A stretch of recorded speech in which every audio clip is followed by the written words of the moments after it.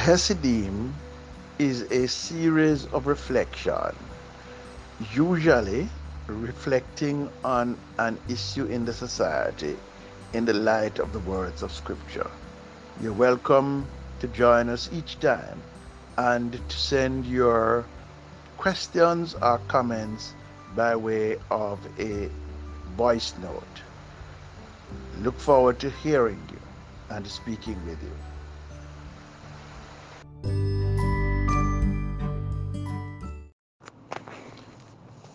The project of ending human inequality requires the development and entrenchment of fundamental values that govern how we treat each other. The Apostle Paul leaves us one of these values in Galatians 3:28. He says, "In Christ there is no Jew or Greek, no slave or free, no male or female, but all are one in Christ Jesus." The Galatian correspondence was written by the Apostle Paul to a region in Southeast Asia in which certain Jewish activists were insisting that in order to become Christians, non Jews in these churches needed to adopt and to obey certain Jewish practices, such as obeying Sabbaths and circumcision. This was causing concern because those who refused to obey and adopt these practices were being made to feel that they were less than Christians. What made the matter even worse for Paul in this epistle is that a person of no lesser standing than the Apostle Peter was equivocating about these matters. According to Paul, I withstood him to the face. Paul confronted Peter because the consideration in these matters are vital.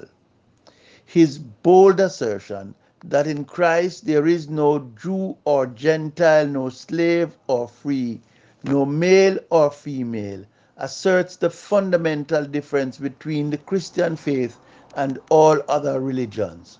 Christianity is not an ethnic enclave. It is beyond ethnicity and race and gender.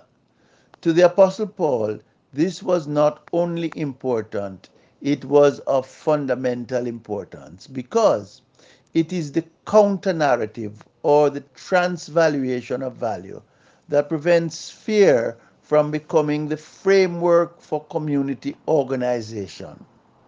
Once we start making these descriptors the basis of how we see people and how we relate to people, it is not long before we start to demonize certain people and to be afraid of them. And our fear of the other is only a step away from our hatred towards them. So, first, we notice the differences between and among human beings. One is male, another is female, one is black, another is white, one is servant, another is owner. And then we tell ourselves things about them, and then we use the things we tell ourselves about them as a basis of relating to them and treating with them. And soon we become bigoted against them. We deny them access to the goods and services and opportunities available to the community on the basis of their descriptors alone. This is what the gospel of Jesus Christ rejects. A person is a person is a person.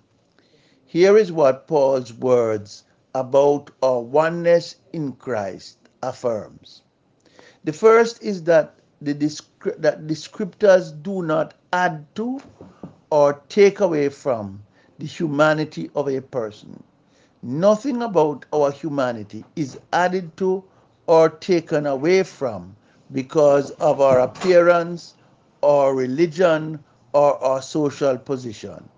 We are never human beings because of them, and our humanity is not lessened by the absence of any of them. These things do not go to the essence or substance of who we are and what we are. These are skin deep. They are merely externals, not essentials. This is what we have been taught over and over again. That is what has been the lesson about our kind in these parts. We were enslaved and denied everything that our humanity deserves. But we resisted and we took our freedom into our own hands. And in time, we have proved to be no less than anyone as human beings, and we have proven to be better than many. Ethnicity, economic and social standing, or gender are mere descriptors. They tell one thing about us, but they never tell the whole story. We are more than that. We are more than our gender, more than our race and ethnicity, and more than the social class or religion to which we have been made to belong. When you meet a person and you relate to a person, never detain yourself to focus on the mere descriptors. Go beyond that in your assessment of them, in your relationship with them. Never relate to them on the basis of these descriptors alone. Never deny them on the basis of these descriptors alone.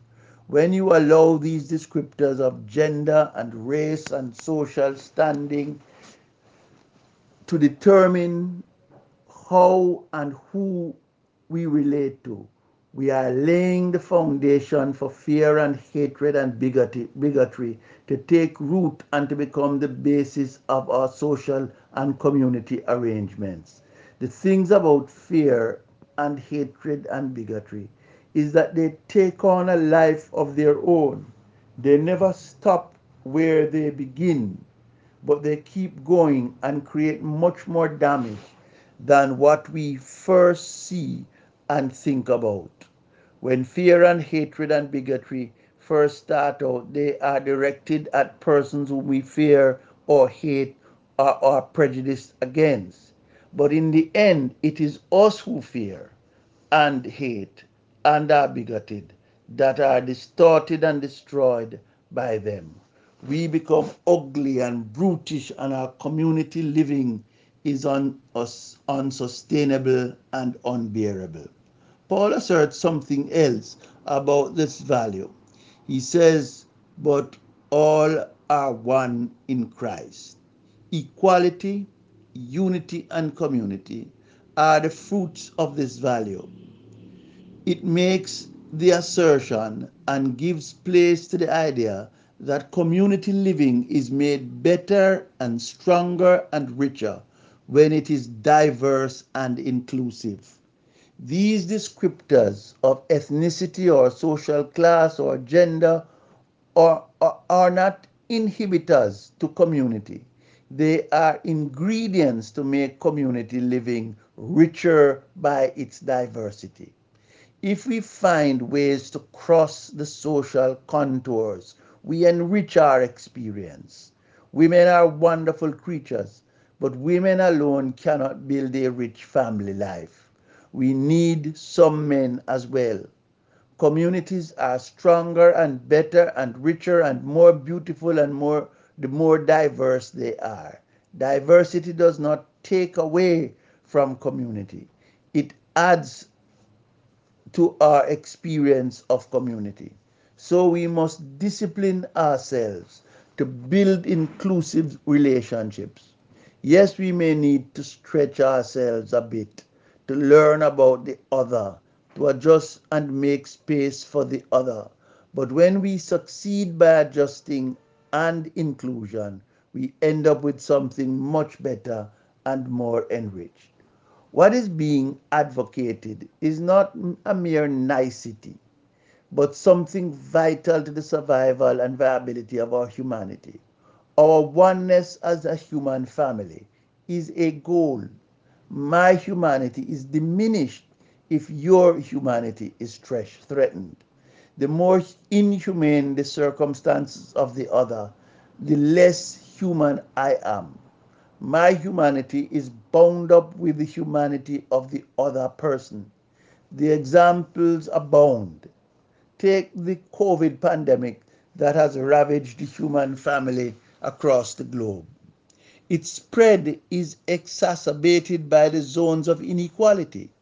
It is in the ghettos and the favelas, in those spaces that people are denied health care and health insurance, quality living conditions.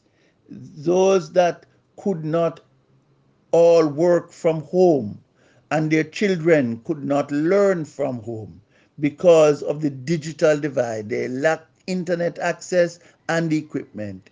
If more people got paid leave as a matter of course, the impact of the pandemic would have been lessened, which, when our fellow human beings are mistreated and neglected, it diminishes, it threatens my humanity, my human experience. This is how it is. Paul enjoins us, therefore, to build a world for all its citizens, its Jews and its Greeks and its enslaved and its free, its men and its women. Let us make one human family. To do that is have to do that we have to make it our working assumption that we are all equal. Despite our descriptors, we are all building blocks to build unity and community. This means from each as he is able to each as he needs. We will have to guard each person's dignity and save each person's pride. We will have to walk together and work together so that we can make us one. Notice that this is not a command, it is a faith commitment. It is part of the working assumption with which we build and by which we judge ourselves. In Christ, there is no Jew or Greek, no enslaved and no free, no male and no female, but all are one, equal, united, and part of a community in Christ. How do we measure up against that standard? Who are the people we exclude, deny access and opportunities? Who are the people that we are committed to remain lesser than, not good enough for? Or are we committed to find all who are made in the image of God and purchased by the blood of Christ, to treat them as we are treated, to make them a brother and a sister? Until we can do that, the human family is fractured and under threat. And unless we commit to that, the Christian faith has nothing to offer to the world because we are no different from them. But when we do that, we are well on the way to making our world better, our communities stronger and richer, and more harmonious and lasting. May God help us so to do. Amen.